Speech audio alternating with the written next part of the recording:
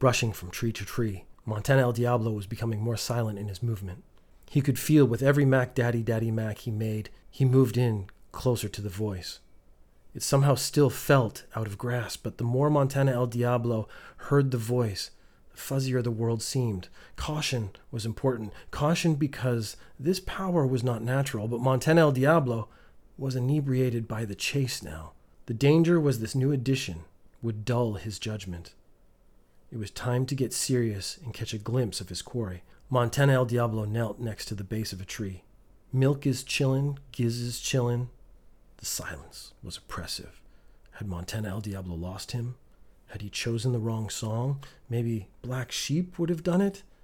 Had Montana El Diablo made the first mistake of his life? A voice suddenly boomed, "What can I say, top billin'?"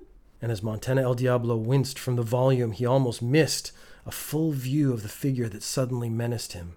Not a lot of people can pull off green, but the velvet and silk suit the man wore screamed magical sophistication.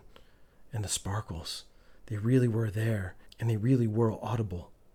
It couldn't be said if the sparkles were part of the material itself or an aura encapsulating the being.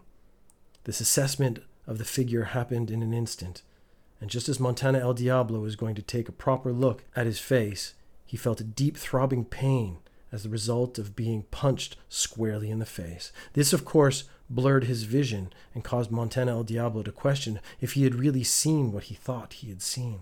The suit was green, or maybe the sparkles were?